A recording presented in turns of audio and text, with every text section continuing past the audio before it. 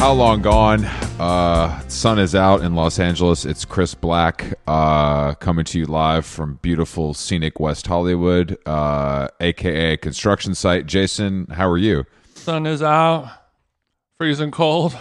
Sun is...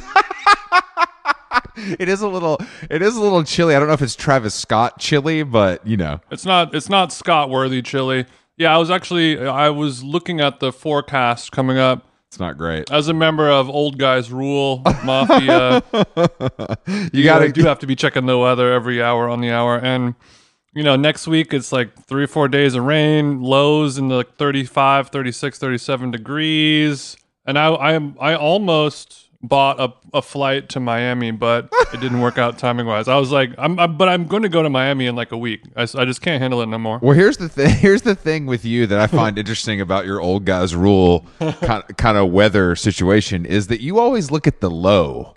I think people think of me as this curmudgeon, kind of like I always look at the high. My glass is half full. If it says it's going to be 65, I don't even care what it's at 5:30 in the morning when I rise, Old Guys Rule style. So I don't. Okay. I think you should maybe reframe how you're looking at the weather. That's something that could help you, I think. I guess since I use weather as a love language, or I don't know, me telling people the weather is my act of service that I give to others. And okay, relax. You're not in AA. Just relax, bro. So I'm like, bro, if I tell them, it's a high of 64, everyone's going to be like, yeah, whatever. That's not really moving the needle. Or if I tell somebody it's a high of 107, I see. Then they're like, brother. So I swing depending on whichever is going to give you the best wow factor. You're a verse weather guy. Oh, I slide. I had a few things to talk to you about today because something that seems to be affecting the DJ community. I've seen a lot of uproar on social media. This has nothing to do with the lighting concept at Burberry? No. Burberry, I can't even get into that. We don't have enough time. Got it. Okay. But there's some CCTV of someone while DJing getting their USB stick stolen. Oh, yeah. Straight out of... I think a friend of the show, DJ Lloydski, I think he was the one who posted it. I don't know if he was the one... Who was robbed. Whose stick was stooketh, but... I saw this. So basically, there's like security footage of a DJ booth. Mm-hmm. The club is jumping. The lads are loving it. Up the lads. And then there's a little beady-eyed YT people who kind of looks around a couple times and then snatches the USB and makes a run for it, which is about as low as it goes. There's vehicular manslaughter. Okay, so you're saying... killing your wife and then stealing another man's USB. You just don't do it. My question, this is absolutely over the line, and I'm glad that the DJ community is up in arms. Fucked up. And I'm a little upset that I haven't seen kind of some of the bigger names speak out about this travesty and kind of demand justice. Well, the bigger names are playing on stages so large that if somebody even got within 50 feet of them, they would be tackled, let alone close enough. But when I go to Fred Again's Linktree and he doesn't have a link to the GoFundMe to kind of repurchase this USB and all the white label and SoundCloud gems that were on it. My question though is that this is obviously a travesty, a crime, an affront to the DJ and creative communities, but whose USB was it? Are we positive there was guaranteed unreleased fire on it, or do we think this was just like a drunk up and comer having a little fun? I don't know exactly because I wasn't there, but it appears that the USB don't do the Joe Budden shit. Allegedly, like, come on, who was it? Look, I did not mean to be buttoning. I've never heard him talk long enough to know how to emulate his speak, but. I think I saw it, like I said, on Lloyd's Instagram and other people like Ellie Escobar and some other people of like the New York DJ community. So it's all people who are like true DJs who obviously the cost of the USB stick is $14.99 at Best Buy, but 20 years of digging and white labels and tens of thousands, if not hundreds of thousands of dollars worth of rare records that have been, meticulously ripped onto digital format and all that shit. And then some punter comes up and he's got your whole shit. But the problem is, what are you really going to do with it? If you are playing those songs out, you sort of have a scarlet letter on you. This goes back to the me holding the line on people need to get duffed out. So I think people would love to duff him out. They just can't find him because they're releasing a security cam footage of. Here's a guy who he has both of his eyes T-shirt on and he wears shirts. He has both of his eyes and he wears shirts. Yeah. So look, I don't know if they have police in Ridgewood, but if they do, they're gonna catch this guy. God damn it! It's not so much a police task force as it is a collection of well-spoken social workers who can de-escalate any situation. Yeah, we like to de-escalate. ACAB for life. Okay, I'm glad we cleared that up because I had some other. It's been a tough day. But of course, if I see this person and we properly ID him, not to make a DJ pun, but if we do get a track ID on his life ID and his location. Then I think it's going down. Any number, it'll be just like in The Sopranos. You take him to the back room of Elsewhere. You take him into the back room of Elsewhere. Rough him up a little bit. Yeah, and you hit him with phone books. They don't make them anymore, but try to find a couple of those. They don't leave a bruise. Roll up a bag of nickels in a Scion sock, and start swinging it at him. Hit him upside the head with a A24 sock full of nickels. That'll teach him. Bitch, don't ever touch my USB. It's been a tough day as well for not just the DJ community, but a community that I'm a part of, which is Succession resistors. And we are small but mighty. But unfortunately, GQ and Town and Country are attacking me today with covers. Usually, it's the other way around. Featuring the guys from Succession, the young guy that everybody hates because he's like too serious of an actor, and then the old guy who kind of hates the young guy. So the dad, and then Kendall Roy, who's the main successor, and then the dad who goes "fuck off," and those people are shining. They're shining. I guess there's another season of the most popular, boring TV show ever to be released. But Jeremy Strong did say in this profile, the GQ profile, that he can sound like a jackass discussing art, and that's just who I am.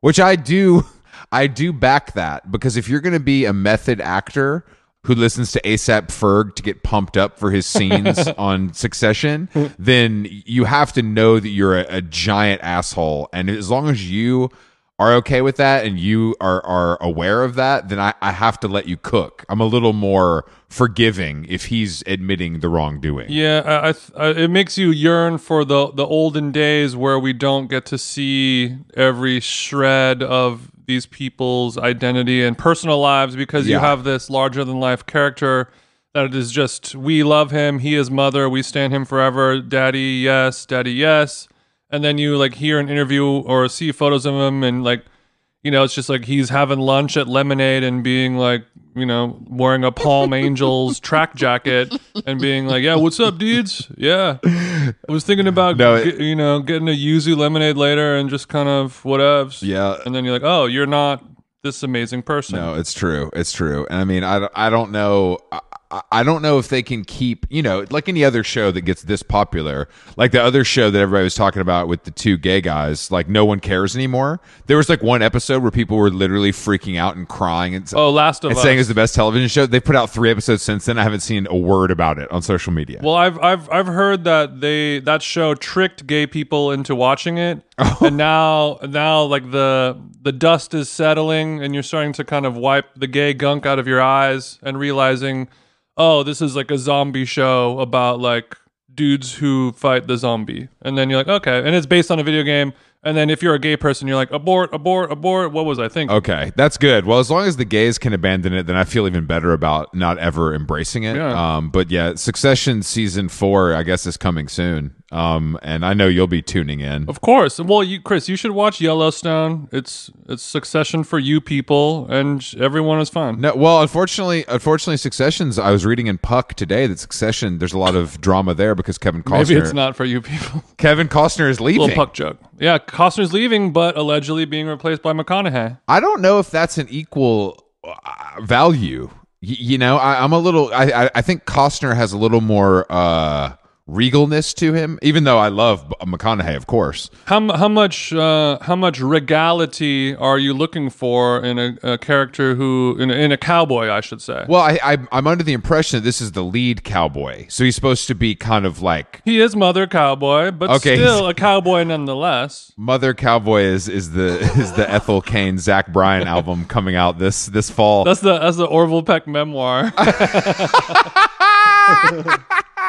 Okay, that makes I understand. Shout out to all our Peckers out there. I mean, I think that McConaughey can, of course, like carry the weight, no problem. He's a great actor and a beloved member of SAG. But I just don't. I agree with you. Costner is goated with the sauce, but it's obviously has to do with an algorithm that the Peacock network has done. I think they know how long Kevin Costner is going to live and what he's going to look like in 3 years, and they're like, we need this franchise to live for 15 years. That is not I don't think that's not what's happening. Kevin Costner is leaving because he wants to do movies and they wouldn't let him, or there wasn't enough time. That's what's happening. Oh, Peacock wants the cost. Peacock wants the bodyguard, and the bodyguard said, I need to get these little checks over here as well. See you later, biggest show on television. I mean, but it's not. That's the thing. It's like there's no biggest show on television because they're all the biggest for every week. Well, the biggest show on television is what our parents and grandparents watch. Whatever NCIS Miami is the biggest show on the real television. shit. Yeah.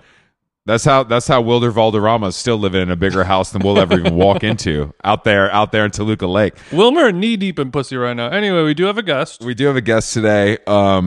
Confirmed confirmed Polachicks are very excited to talk to Caroline Polachek today on How Long Gone. Her new album Desire I Want to Turn Into You is out now. She's on tour. I believe she's going to be coming to us from a remote location deep in Germany, which really makes sense for the kind of music that she makes, which is a nice plus for us. Mm-hmm. Yeah, I didn't know that she was in Germany. That's sick. But yeah, I think she's kicking off a European tour. Yeah, she's playing Berlin tomorrow, so I'll make sure to give her my tips for the worst city in Europe. I'm sure she's been there more times than you have. I'm sure she'll have more fun there than I have. But let's give her a jingle and see how it's going. Power just cut in my hotel room. Wait, is this the whole hotel or just my room? No, this feels like a Europe thing where maybe your key card fell out of the holder. Is this part of your murder mystery thing that you're always doing, Polachek? This isn't that kind of podcast. It's a real whodunit.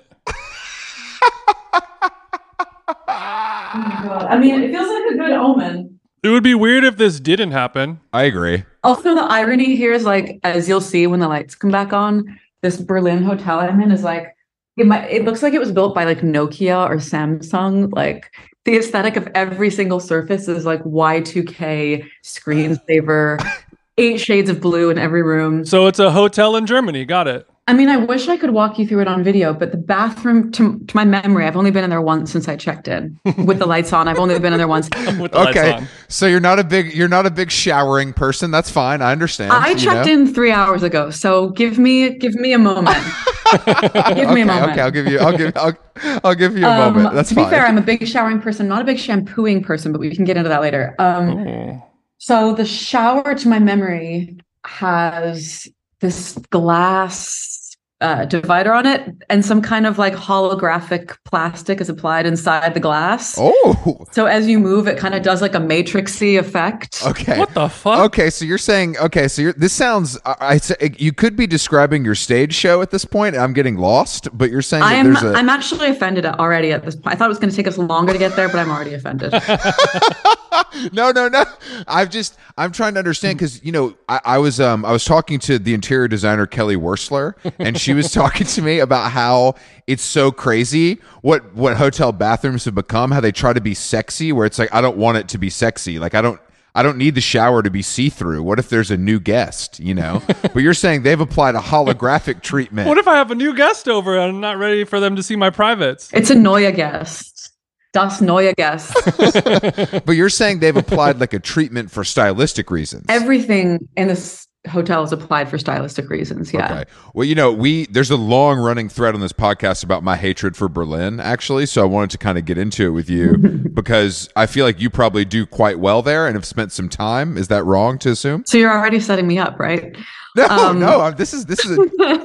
Can you rate Berlin on a Rotten Tomato scale, please? I'm going to give Berlin a 6.5. Okay.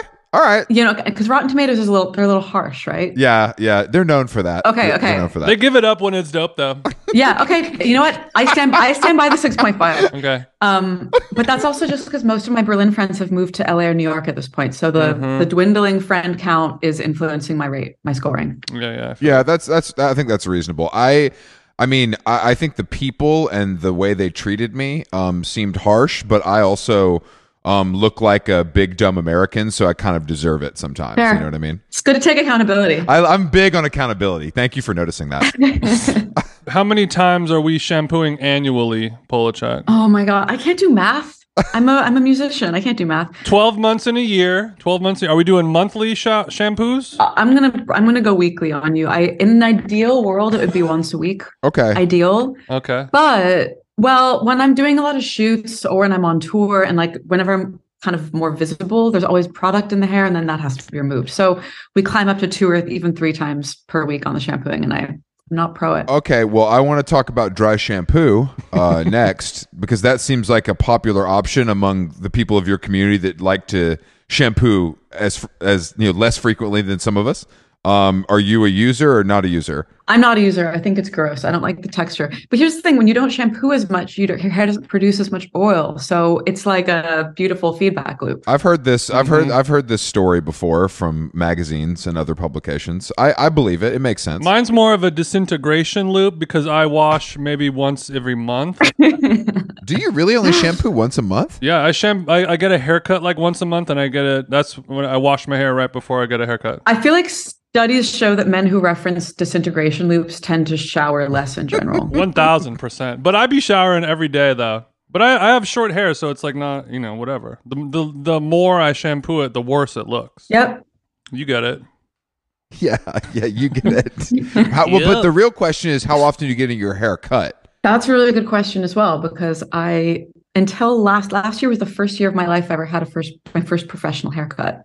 I would just do it myself, blunt cut with scissors, which is why have always looked like an art teacher until the last year. I was about to say, Caroline, you've been getting too much money for too long to not be hitting David. No, that's because you could either go like cuts herself, blunt cut once every 6 months, or has to fly to Japan to get a haircut. It could go either way with you. Yeah. Well, I guess I kind of split the difference. I found an incredible hairstylist who is Japanese in London. So I flew like a quarter of the way there. Okay. I hacked it. They're the best. Yes. Well, let's talk about London actually, because Chris and I are both kind of Anglophiles. We were just there doing some shows recently. You kicked off your tour there, and I think you spend a lot of time there, have a lot of friends there.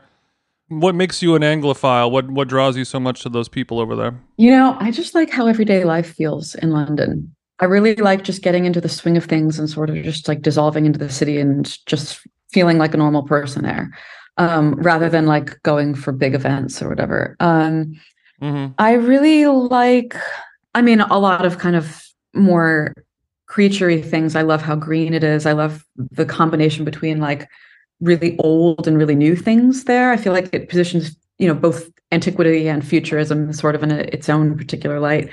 But I also just love the scene there. Everyone, I love the sort of dry wit and the curiosity and how generally more intellectual and well-read people are in London than America. Yeah, the dry wit and the fact that like when you just watch like a dumb television show, everyone is so well spoken and funny and charming in their own way. I don't know. I guess because you kind of have to be there, and not so much in LA, I guess. Yeah, but it's also like a cheat. It's a bit of like a cheat for people who already speak English to go there because it's such a different culture. But yet you have kind of access to some of the nuances just by already automatically understanding the language. So for me, it makes it a more intriguing international relocation than a country where I couldn't speak the language would be. Boring answer. I agree completely. It feels more foreign than going to Italy in many ways, even though they're speaking the same language as me. Exactly. Yeah, Fucked up, bro. So you in Totally. LA, are you spending time in the valley? Are you a valley chick? I do. I mean, I sort of live right where, well, I'm not going to get too into it. I live very You close can to the just valley. drop a pin. It's fine. We'll share it with our listeners. I live like right where the valley just about begins. So, I rehearse in there. I do my shopping there. Hmm. I love the valley. It just feels like it's trapped in amber. Like it's like, a look at like the 70s and the 80s that you don't get. Yeah, that's my favorite part about it because it reminds me of growing up in suburbia in Southern California. A lot of those untouched mini malls and shopping centers and things like that. Which Whole Foods do you go to? Are you a Burbank or a Glendale? I'm a Burbank girl. Burbank. How do you know I shop with the Whole Foods? How do you know I'm a Whole Foods girl? Are you kidding? Lucky guess. I mean, yeah. I mean, really? Is that so weird? that And you go to Whole every Foods? guest that's been on the show shops at Whole Foods. Don't worry. Yeah, no one that listens to the show shops at Whole Foods. It's kind of a theme. Right. We did this. I asked Whitney from the Hills the same question. It's only because I'm at Whole Foods in Burbank all the time as well. I'm surprised we haven't run into each other. That's all. I mean, I hit up the hot bar a lot.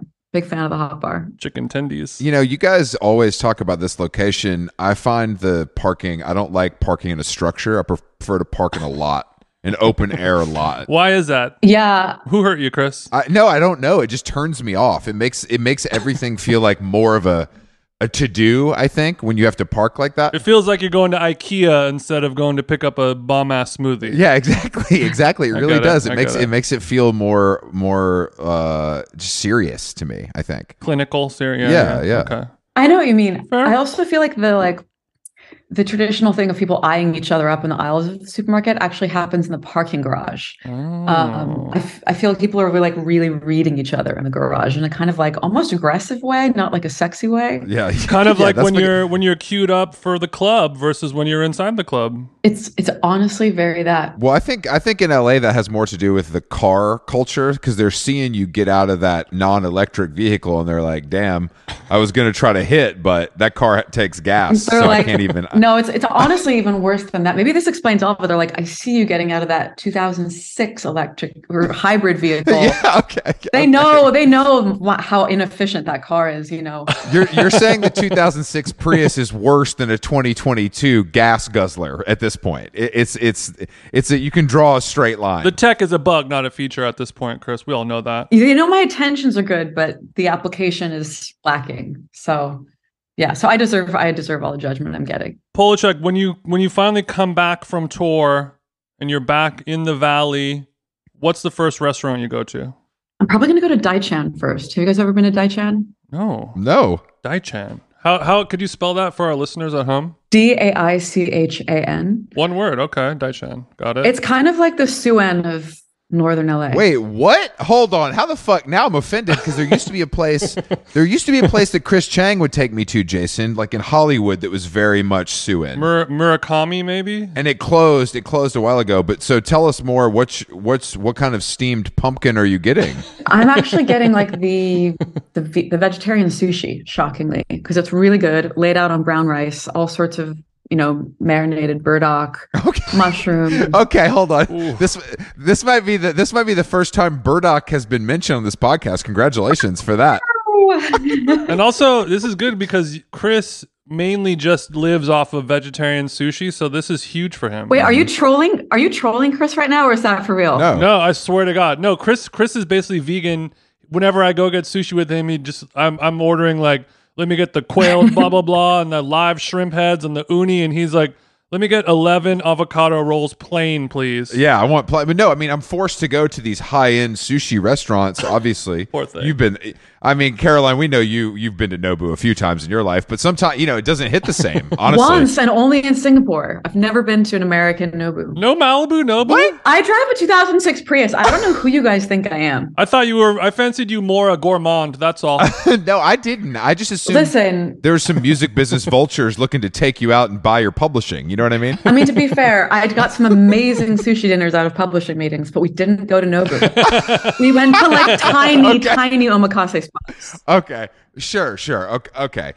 Now you don't find I'm not anti omakase, but I'm a little bit.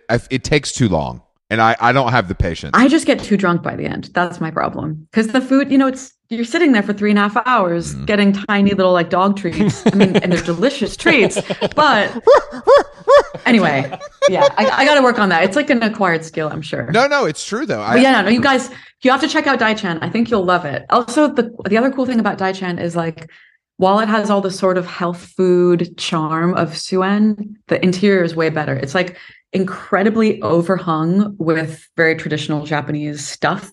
Okay. Like dolls, masks, tapestries, bells. Tchotchkes, accoutrements. Because Suen, I've seen some of the most beautiful women in our world battered and bruised from the lighting at Suen. It's unbelievable. I mean, the first time I ever walked into Daichan, I saw Ryan Gosling sitting there. So okay, so Gosling, okay. A challenger appears, Chris. So Gosling in his skinny jeans and Red Wings was tucking into some burdock root. That sounds great. I mean, health is wealth. Gosling probably knows that you're allowed to eat sushi with your hands. It's totally fine. Are you allowed to? This is my first time hearing about this. No. It's traditional in Japanese culture. It is no offense to pick up sushi with your hands instead of chopsticks. I read this like amazing Andy Warhol interview where he sits down for lunch with the interviewer, and it takes the interviewer to the end of the meal to realize that Andy's been eating salad with his hands the entire interview because he does it so elegantly that they just didn't notice. And that was like a big revelation for me. I was like, oh, you can get away with all sorts of things as long as you do it elegantly. I think it's a huge flex. It's a massive flex. Maybe it's a generational thing. We don't have the confidence. We've been taught wrong from such a young age. Just an age thing. yeah. But also when you eat salad with your hands, you can really manipulate the lettuces to fit exactly how you want them to land into your mouth. Well, that's the thing, because if you're eating salad with anything else, there's that thing of where you're trying to stuff too much into your mouth and it's sort of like the bits hang, I feel like, but you have I can't help myself. You have these like nice, elegant hands with all this jewelry. I stick my nubs in there. It looks like a dog going for the bowl. It doesn't have the same.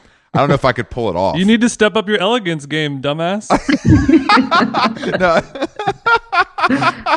Caroline, do you ever check out your subreddit, the Caroline Polachek Reddit forum? Admittedly, only when I'm scared of leaks. Because it do be the closest to you sometimes. You know what I mean? Yeah, and thankfully there are people who are better at screening leaks than I do, but sometimes I just want to get a read. Yeah. And so I just see on Reddit what's up. So that's the only real reason. Yeah, I think it messes my head too much if I look at those kind of forums, so I just don't really look at it. No, it's better that way. I honestly kind of forget about leaks. It feels like something kind of from like a different era, but I also feel like it happens again. I don't know. Now that everything is so digital, it seems like it's even more. It's probably more of an issue. Is that fair to say? I mean, to be honest, I have no idea actually, because I've only lived now. Sure. I guess leaks.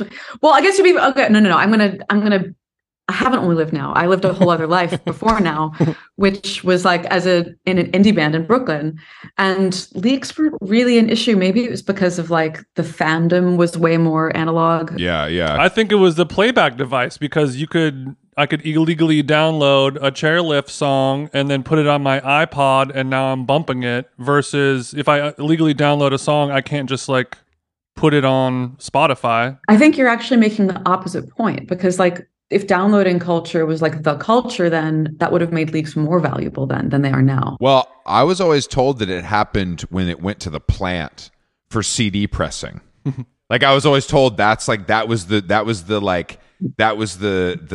the point in which it was open to stealing back in the day. I mean, I think record labels have planted that myth because they want to take themselves out of the equation. But let's be honest, like, the majority of the people who have unreleased content are, of course, at labels. I don't really have a label, so that for me, that's not an issue. Don't come for that A&R consultant. He didn't leak anything. He's just with his kids in New Jersey. He's having fun. I hate A&Rs. You know what? But the A&R's intern has an intern, and that guy has an intern as well. So yeah, you're right.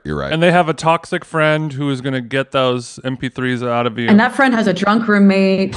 I know. Yeah, you're telling me. I mean, I don't share anything with Jason. He's my drunk roommate, kind of. Cutting into your streams. Yeah, exactly. So you mentioned not really having a label, and that allows you to make an album and then release it like the next week, versus a year and a half from now, right? Not only that, but no one tells me what's going on the album and what isn't going on the album. Oh, okay. Oh, No notes. Well, no one tells me what the next single is. Yeah, No one yeah. tells me what I can and cannot make a music video for. No one tells me how much I can spend on it. That being said, what's our budget for the I Believe remix package? I have some thoughts. Interesting. It's sliding scale depending on the strength and potential virality of the idea. So Of course. off pod. yeah. Send over the stems, and we'll have a look. Even though I just said I hate A&Rs, I am trying to A&R your album right now. But I hear a song like that and I'm like, oh, I think of all the amazing people that would remix this into the perfect whatever version of it, Well, shoot some over. Who's remixing? I can't think of any right now, of course, but off pod, let me hit the bong and really live with it for a few. No, Jason knows his worth here. He knows A&Ring shouldn't be free. It's fine. I get it. We'll go to Daichan, figure it out. You can pay. It's no big deal. Yeah, my Amex is down. It's down. I thought you meant it's down like it doesn't work, but you mean it's down like it's when the bill comes. It's on the table. Okay. She's smacking it on that Daichan What does it table. mean to Yeah. not have a label? I think this is pretty interesting because I think that people, when you're at a level where you can actually make the decisions yourself and you don't need, I imagine there's a distributor or there's someone involved that's giving you a budget to do the stuff that you want to do, right? So I'm with this amazing company called The Orchard. That's not technically a record label. They're what's called a label services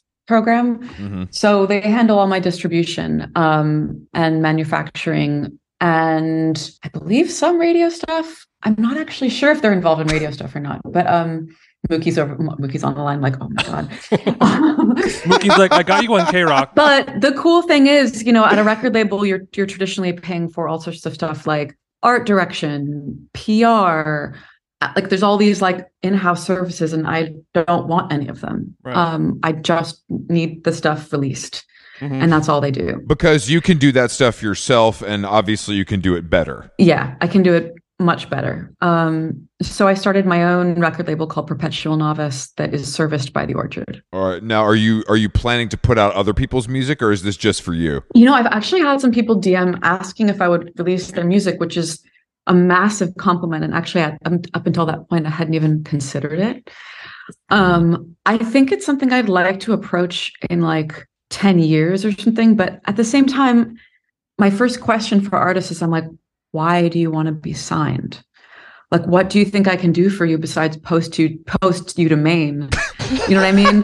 I should maybe just charge to post to Maine, but like, also, I'm not even really like that kind of IG girl. Well, having the cosign on, like, if somebody has grown up just idolizing you and your music and they think that you're just the next Beatles, and to have you put your stamp of approval on it enough to release it, that could mean the world to somebody. It's funny. I have a playlist that I religiously maintain. Like every 3 months, I add 3 hours of music to it. It's called If You Please.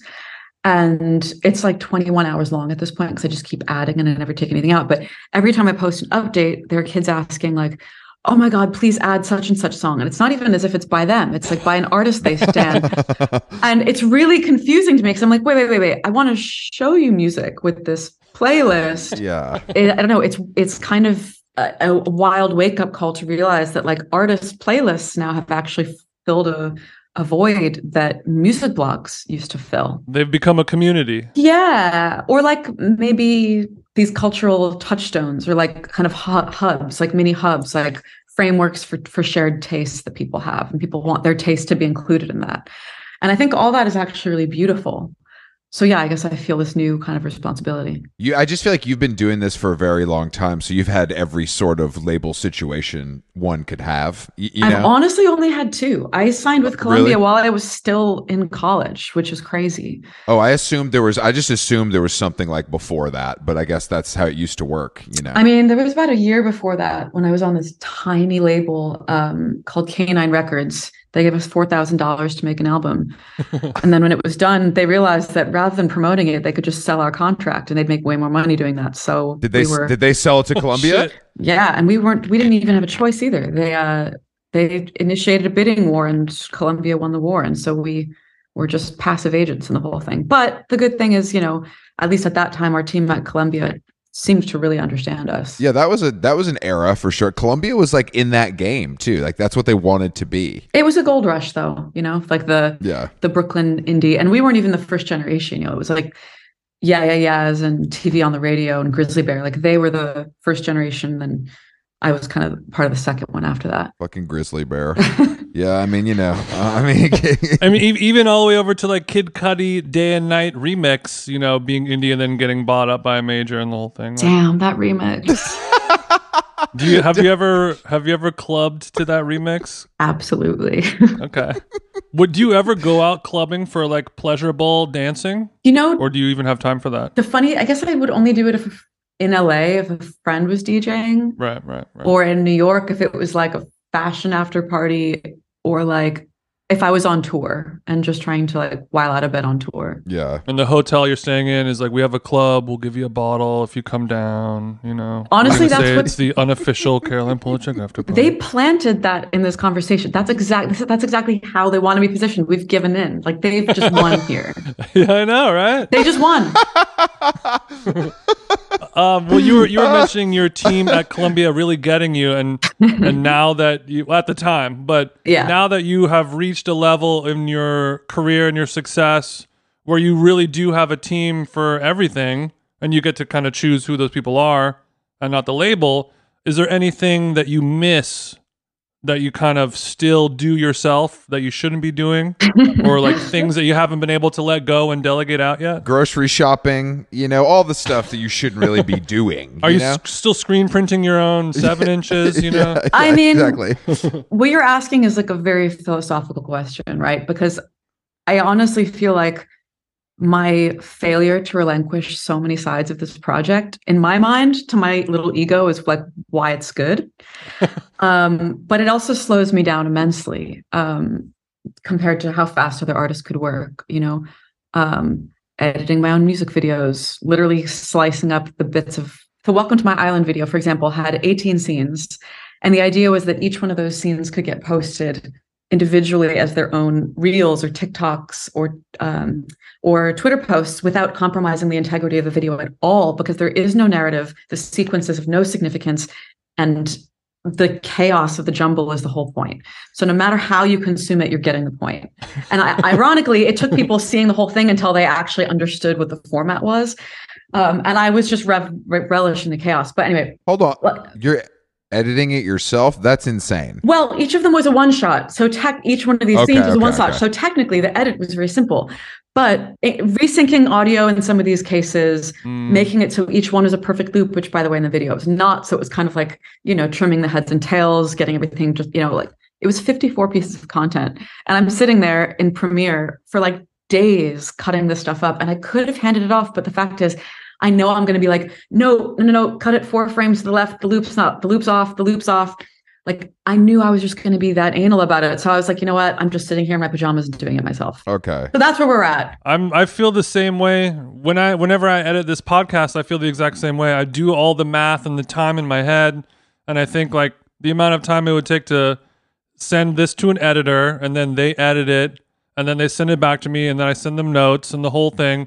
It'll be faster for me to just do it myself. And then I know that I've done it myself. And I know that any mistake in there is only mine. I also had this revelation while I was working on that project that I think that being in constant notes mode or criticism mode is actually bad for your brain, because it makes you scan for mistakes. You know what I mean? It makes your first look at everything be negative and scanning for mistakes. And it turns your job into playing defense. And I think that's really bad for a creative brain. Damn, bro, you just fucked me up. That's good stuff. I think it's bad for you. Yeah, no, I think it is too, but it's also a necessary part of life. So you have to figure out how to live that way. So I think the exercise here is when we're scanning and criticizing and we find good, amazing things, then we have to really take the time to praise that.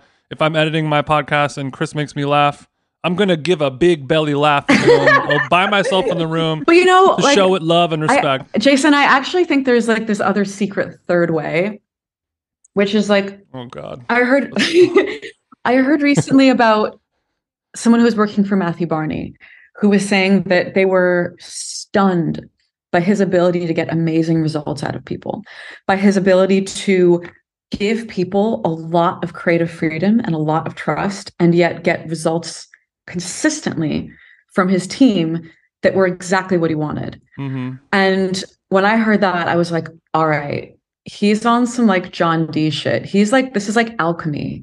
Right. And I think, first of all, it takes like you being far enough into your career that so much context is given ahead of the assignment.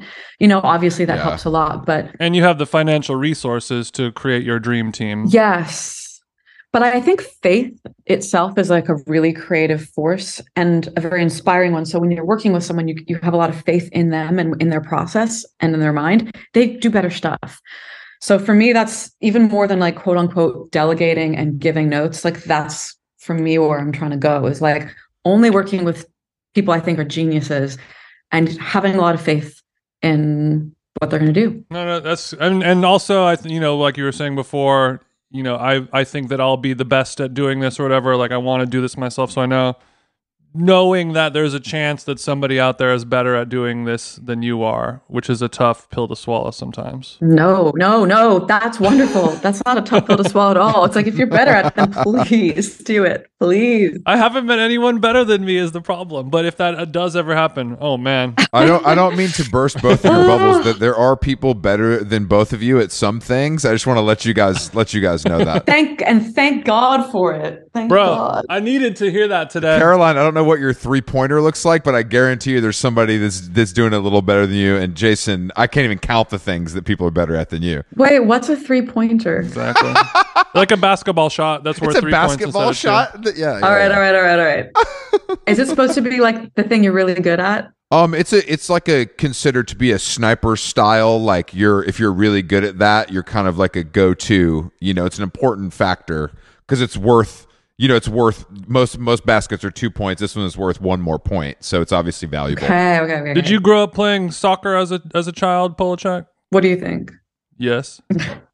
I think I played it like really resentfully as like a 10-year-old and haven't played it since. Okay. Walk us through like a 14 to 15-year-old Caroline in Connecticut. What's going on? Okay, you picked the most like pivotal years of my life, or like in terms of my changing. Well, 15 years old, I was like significantly, I was a very late bloomer. So when I was age 14, I looked like a child. And then between 14 and 15, I like turned into a Jessica Rabbit mode. Va va boom. I'm still waiting for that to happen. It could happen.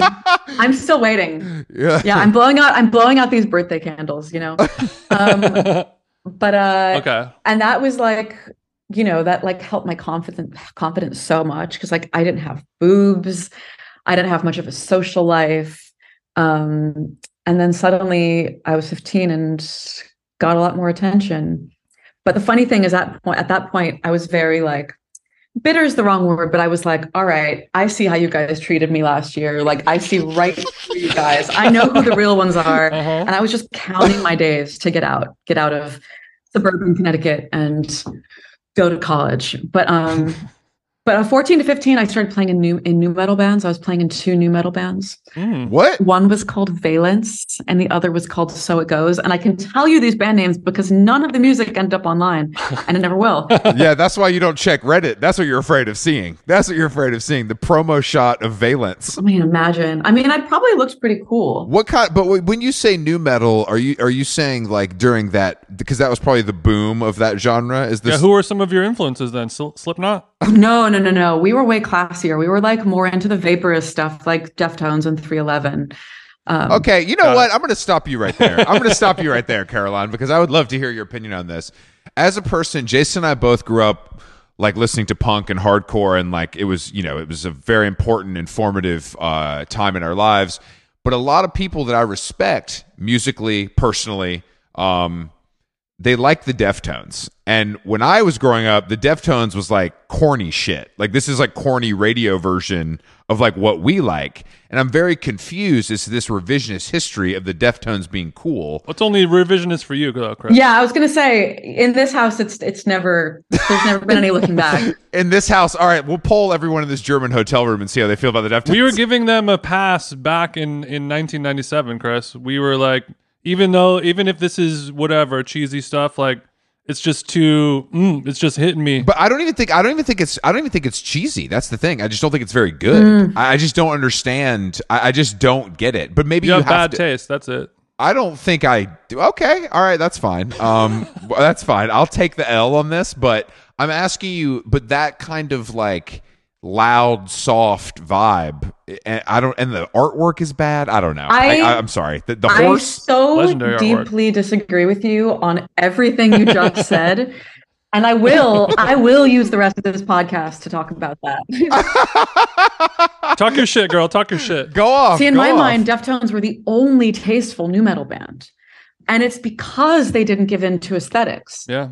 It's because they didn't do a Korn, they didn't do a Limp Bizkit. If you're comparing them to Limp Bizkit, of course they're good. But that shit was like Peter Saville compared to everything else. So, like, and it holds up. It still feels so hard and so implaceable somehow. But yeah, the Deftones are still just guys wearing Dickies and hoodies. Yeah. And all the other bands that were their contemporaries are doing like fucked up crazy shit. Just like over the top theatrics, super cheesy. And that's what was cool about the Deftones, was because they always made it very clear that kind of theater wasn't where they lived. That like that was just the packaging. And they were almost very self-aware in keeping it flat and then making sure like the music, at least in my mind, but the music, like they have something so like anemic about their sound. Like it's so surfacey in the high end, and then like there's so much angst in all the melodies and all the dissonance and all the tone bending that Chino Moreno does. Like he influenced me so much as a singer. And the thing is, like at the time I just thought what they were doing was just really kind of like gestural and like they weren't thinking about it. But now it's so clear when I listen to that stuff that like he's actually in a kind of secret way, kind of a jazz singer, like what he's doing with like dissonance and like atonal stuff. And they have such a strong vision in terms of like, it wasn't like they were jumping around and trying a lot of production styles. Like they knew exactly what they wanted, which was this really very Californian, very silvery, very anemic, intentionally hollow, bleak, deeply poetic, very horny. I don't know. I'm here for it. I'm here for it. Okay, I think what I'm understanding now from that impassioned defense, you can rest your case. Thank you.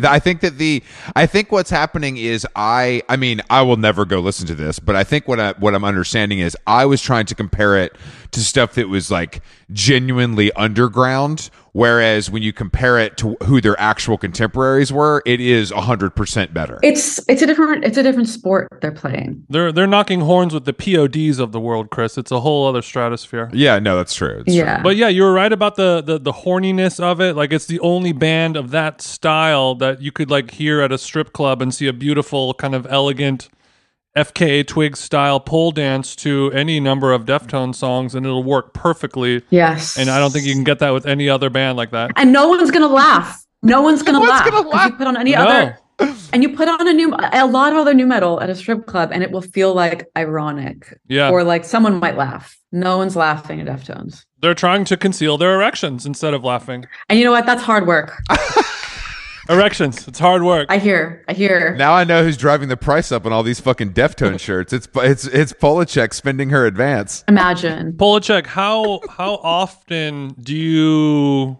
I mean, it seems like you kind of have like a friend group that's a very similar group of people. Everyone is interesting and artistic and otherworldly, and you kind of have like your own frequency, it seems like. How often do you let new people into your inner circle? I'm really curious who you're talking about. I don't know, just the girlies. You know, just your artistic people that you work with. It seems like you're just like in a different zone or a different frequency, kind of hovering above everyone else in the world right now. I mean, I'll take that as a compliment. I'll put it in a more simple way. It's freaks only over there, and Jason's wondering if any normies ever break through that third wall. You know what I mean? I guess I don't feel as if I'm in like a closed circle. I'm pretty nomadic. I'm bouncing around all the time between LA, New York, and London, and it does feel like, you know, we're on a circuit. Like, and depending on who's in what city at what time, you get to catch up with different friends. And I really get off on introducing people.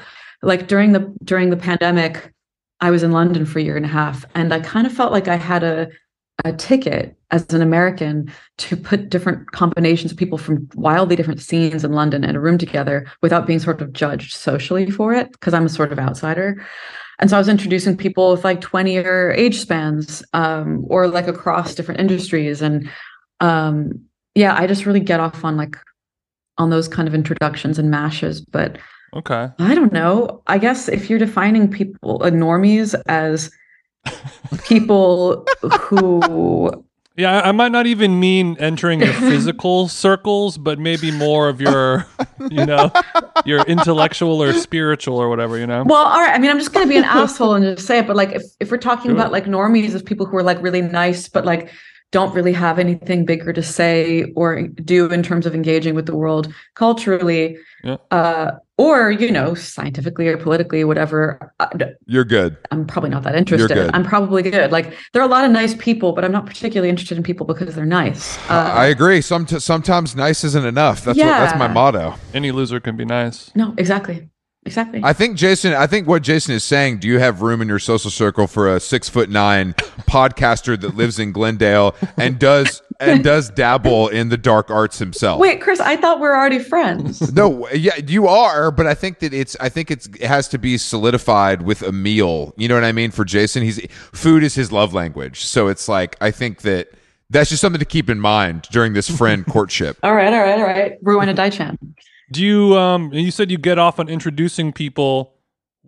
Have you ever put together a seating chart for a dinner party? I have actually, yeah. I think seating charts are so important and like Speak on that, sister. and merciful, because there's nothing more awkward than when you show up at a dinner and there's no seating chart, because it becomes so you can offend people so easily. It's true. Or you can get stranded so easily and then have a bad time. So I don't know. I think it's actually very irresponsible to not do a seating chart. I agree. And sometimes you can be stranded alone, and for no fault of anyone, just the way the cards lay, and you're fucking up a lot of people's nights. Are you the type of person that likes to separate couples in a seating chart, or do you put them together? Well, isn't there a traditional rule that if they've been together for more than a year, you separate them? Oh, I've never heard that, but that tracks. I didn't. You really are a master of introduction. I didn't know that fact. Apparently, I mean, I've heard that's the traditional rule, but honestly, it just depends on the linking. You know, if that couple only have one other social link there, I'll probably sit them together and then link on either side. You know what I mean? Do you think there should be someone in the middle of the dinner table that's sort of the maestro of the evening? And is that person ever you? I like putting the maestros at the edges, because if you don't like activate the edges of the table, you're going to get all the conversation. You're going to get one conversation in the middle of the table and then dead ends. And you want there to be like two, depending on how many people, two or more conversations. No, it's a singularity. It's the energy is ping ponging. I get it. It's amazing. Exactly. I've also heard that 6 people is the perfect amount for a dinner party, and because that's one conversation at 6 people, and the second you go over 6 people, you're looking at multiple conversations, and it starts getting awkward. So you either do 6 or you do like 10 plus, but anything in the middle is a little weird. Damn. Once the music career trickles off, you really do have a future in event planning and coordination, I think. Let's go. It's my backup plan. Let's fucking go. I could see you with the headset, making sure the dinner's going well, you know, checking on everyone. I actually do think there's like a big hole in the market for like cool wedding planners. I agree with that. The wedding industrial complex throws off so much money that there's got to be someone cool. I think it's a dangerous water to swim in. I think people know that there's a lot of money to be made, and if you come in trying to go hard the wedding industry, and they're going to put the kibosh down on you. Mm-hmm. How much yelling can you take from a mother? You know, how much will you cry if a mother yells at you? Can you handle it? I didn't say I could handle any of it. I just said there's a hole in the market. Okay, all right. I'm not filling that hole. Fuck no. I'm busy, bro. Leave me alone. I don't need a new job. Relax. Has anyone ever had one of your songs be like the father-daughter dance at a wedding before, or like a first dance? Have you seen that? Oh, God, I mean, I don't think I make sentimental enough music for that. You wouldn't be able to emotionally handle that, even if you did see a video of it on TikTok. I feel like I have seen some goofy wedding dances with "So Hot You're Hurting My Feelings." Oh, like a flash mob. Yeah. I forget the context now, but I think that song's made it into a few weddings. Like what's the movie, the rom-com where the band's playing the Beatles song at the wedding, and then like the live players? Maybe you guys don't know, but I'm imagining that happening at a wedding, and somebody pops out and they're playing like a theremin, or some more ethereal instrumentation. I don't know. I think Jason, you are that wedding planner that we need to see in the world. Places. He's a known producer of events. So just, these are just, a wedding would be a little more high end and a little more. Yeah, I'm actually getting married in June, and I have Congrats. Grazie. It is in Toscana, of course, but I have to DJ my own. I'm DJing my own wedding. What do you mean you have to? What do you mean you have to? Diplo's NA. Because I can't afford Diplo.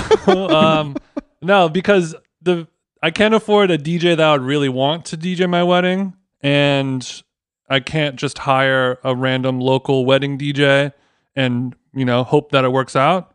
So I'm going to make a 4-hour long wedding playlist on Ableton. Nice. Basically DJ Them Jeans, this is your life in music. Like, this is my... Wait, that's so smart, actually, because every couple always has those songs they want played anyway. Mm-hmm. And also, no one wants to look at a wedding DJ. Mm-hmm, exactly. So why bother? And I know exactly how long the songs need to play for. You're going to put that Robin song exactly in the right place, and people are going to lose their fucking minds, man. It's going to be sick. Wait, Call Your Girlfriend? No, the one... Is that the one? Well, it's Call Your Girlfriend or... Dancing on My Own. Those are single. Both of which single girl anthems, thematically, not wedding girl anthems. No, thematically terrible songs. Those are guys. I haven't been to a wedding in 10 years that hasn't played Dancing on My Own because it's a great song to get people pumped up. Yeah, I guess there are other people at the wedding who are single and need to get fucked. So you put on some of those Robin songs. You just put on a Robin song. Okay. I mean, it's a classic. It's just such an upbeat. It's weird. It's fully crossed over into every normal person knows that song and gets excited when they hear it come on. It's canon. It's totally canon. It's in the I Follow Rivers Magician remix canon. Yes. Any wedding, I don't care where you are, from Croatia to Kentucky. I feel like the EDM Summertime Sadness remix is in there as well. Ooh. Oh God. In that same playlist. Oh God. Are you a Lana head? You know the one I'm talking. Of course I am. I love Lana. All right. What is have you met her? Do you guys have a relationship? Yeah, I mean, weirdly, I met her before Lana Del Rey even existed. I met Lana when she was still Lizzie. Yes. And we've crossed flight paths, very kind of randomly and occasionally. We're not close. I just see her around sometimes and I really admire her. If you see her at the airport, you'll give a little fist bump and keep it moving, but we're not gonna kiki for an hour. I can't even imagine Lana ever even being visible at an airport. I totally agree with you, and I feel like because of her what she's doing right now, she's definitely flying commercial. She's United. She's flying United and sitting in the back of the plane because that's part of the thing. She's in a Greyhound. She's in a Greyhound bus. She's in a Greyhound with a gun in her purse. She's not going through security. She wouldn't get there. Who knows what's in her bag? She's not getting through security. That's a good point. Damn, that's a really good point. So Lana's taking the Greyhound. I have human remains in my bag. I can't go through TSA. Exactly. No I way. brought some stuff from Tulsa that you guys don't want to see. Yeah, I could never imagine seeing her in an airport. I've only seen her at Tenants of the Trees, and that sort of makes perfect sense, unfortunately. Yeah, that's the stuff in her bag that she can have at Tenants and not going through TSA. Exactly. It's the same. It's Say the less, same Queen. exact stuff. I guess lastly, Chris, should we do sync talk with our musical guest? Well, she's got a legendary sync though, so it's a little bit like that bought the first and the second house. But we'd love to talk more about. Yeah, we have a segment on the show whenever we have musicians on. I know what Sync Talk is. Polachek knows. Okay. Polachek knows. All right, so let's talk. Let's talk biggest one that blew your mind, and then maybe something you missed out on that you regret to this day that you said no, and you're like, I probably should have said yes. I mean, this is going to sound really embarrassing. I actually don't remember how much I've ever been paid for any sync except for that first Apple one. These things show up in my email and I just say, yeah, whatever, yes. And then I never think about it again. And I also don't watch TV, so I never even get reminded of when they appear in the world. So you didn't know that So Hot You're Hurting My Feelings was on Real Housewives of Potomac. That's crazy to me. No one told you that? That's crazy. I just don't believe it. See, and you're actually trolling me right now. But the thing is, it was believable. Well then if you don't, and I probably shouldn't even say this, but I will probably just say yes and forget about it. Yeah. So no, that's the coolest possible way. The answer is yes. Okay, since you don't know the amount of any of those syncs, how much did you get for Apple? The Apple one was probably exactly what they should have paid a completely unknown band who'd never released anything. We were paid $30,000 for that Apple ad. 2008. Chris is over here being And like, let me be your manager. In hindsight, obviously, that was no. That was nothing. But Bro, I got a major label record deal off that my whole career. I wouldn't be sitting here right now if that sync hadn't yeah, no, that's it was true. one of those things where like we're only going to give you 30K, but it's going to be great exposure, and they're actually right. No. Well, not only that, they said we're going to give you 30K, and at the time, I'd never been paid anything more than like $10 an hour at an art studio assistant's job. So I was like gagging on it. Also, beyond that, I didn't feel like my band was even a real band that would even exist in a couple years. So this was all like was this magic. before? Yeah. Was this before or after the Feist 1, 2, 3, 4? It was after, and it was immediately after as well. So I think the cultural positioning of it, I think people, made a big deal out of it as if we were going to have that same experience. Yeah.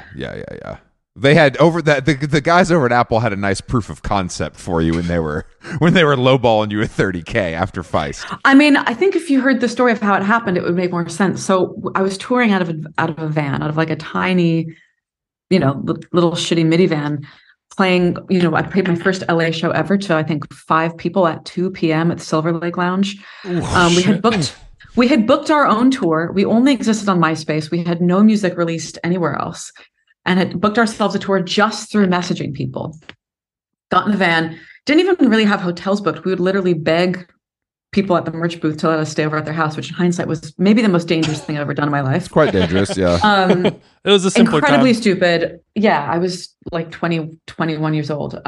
But that's how it works. I mean, that's how it worked. That's what everybody did at the time. Of course. And this girl bought our demo CD, which we were selling at our merch booth for $1. I'd literally sit in the van burning CDs with a typewriter. I would type out the name of each song on paper, cut it out, put it in the demo, sell it for $1. 5 songs on it. And the fun thing is, like, from day to day, I'd change which songs were on it. So I'd just be like, oh, I'm in the mood for putting these 5. And we called it the quote unquote daylight savings EP, but there's like 1,000 versions of that EP, all with different cover art, different, shout out to anyone who actually still might have one. But this girl who bought it, her boyfriend has that radio show in LA, Morning Becomes Eclectic. Oh, and he played okay. Jason Bentley. And he played our early demo of Bruises on his radio show. And someone at Apple was tuned in, driving in his car, and heard it. Fucking Bentley. Found us and licensed, and we got a contract, proposed to us to be in some kind of Apple thing. Mm-hmm. We didn't think any of it was like real or going to happen. Signed the contract. And then like 2 months later, got a call from our manager, who was a waitress at a diner, and had no prior management experience, being like, the ad's out, it's happened. You're getting paid. And I remember running to the computer lab at college and looking at it on one of those, Apple Mac, early Mac, the round ones. Yeah. And seeing this ad and just being really perplexed, like not really understanding what this meant. And then there was suddenly like Universal and Columbia like fighting it out to sign us. So anyway, bizarre. That's bizarre. Great. But my point is, at the time, we weren't worth any more than 30K. Yeah. I think that's a good attitude to have, and I think it is. You're right though. Like there's a value there that's not monetary. So you have to look at. And you don't really have a leg to stand on in negotiations if you're like, you know what, I want 300K, and they're like, cool, there's a million bands that will choose instead of you. I mean, there are bands who would literally pay 30K or more now for that same opportunity. So yeah. Who knows? I'm very lucky. Although, spent the next 10 years fighting back against the reputation that earned us. So it's a yin yang. Well, I think you're all good now. You've won that battle, and now here you are. I wanted to ask quickly before we go. Did you get prepped for this show by Charlie or anyone, or did you go into this raw? I listened to your 1975 app, and which was very chaotic, and I loved it. Although it was very bro-y. I was like, oh wow, okay, can I go this bro with you guys? And then I also listened to your Charlie app, which was great. Okay. I just like to. I wonder if because some people ask their friends, some people just listen and do the homework. It's usually one or the other. Thank you for taking the time to do the work, though. Yeah, thank you for doing the work, Caroline. You know what? It was a pleasure, and I look forward to doing more of that work all the time. God bless. There you go. That's it. Yeah, you do have an album to promote, so that's a good attitude to have. Thank you for coming on the show. We appreciate it. My pleasure. Thank you guys so much.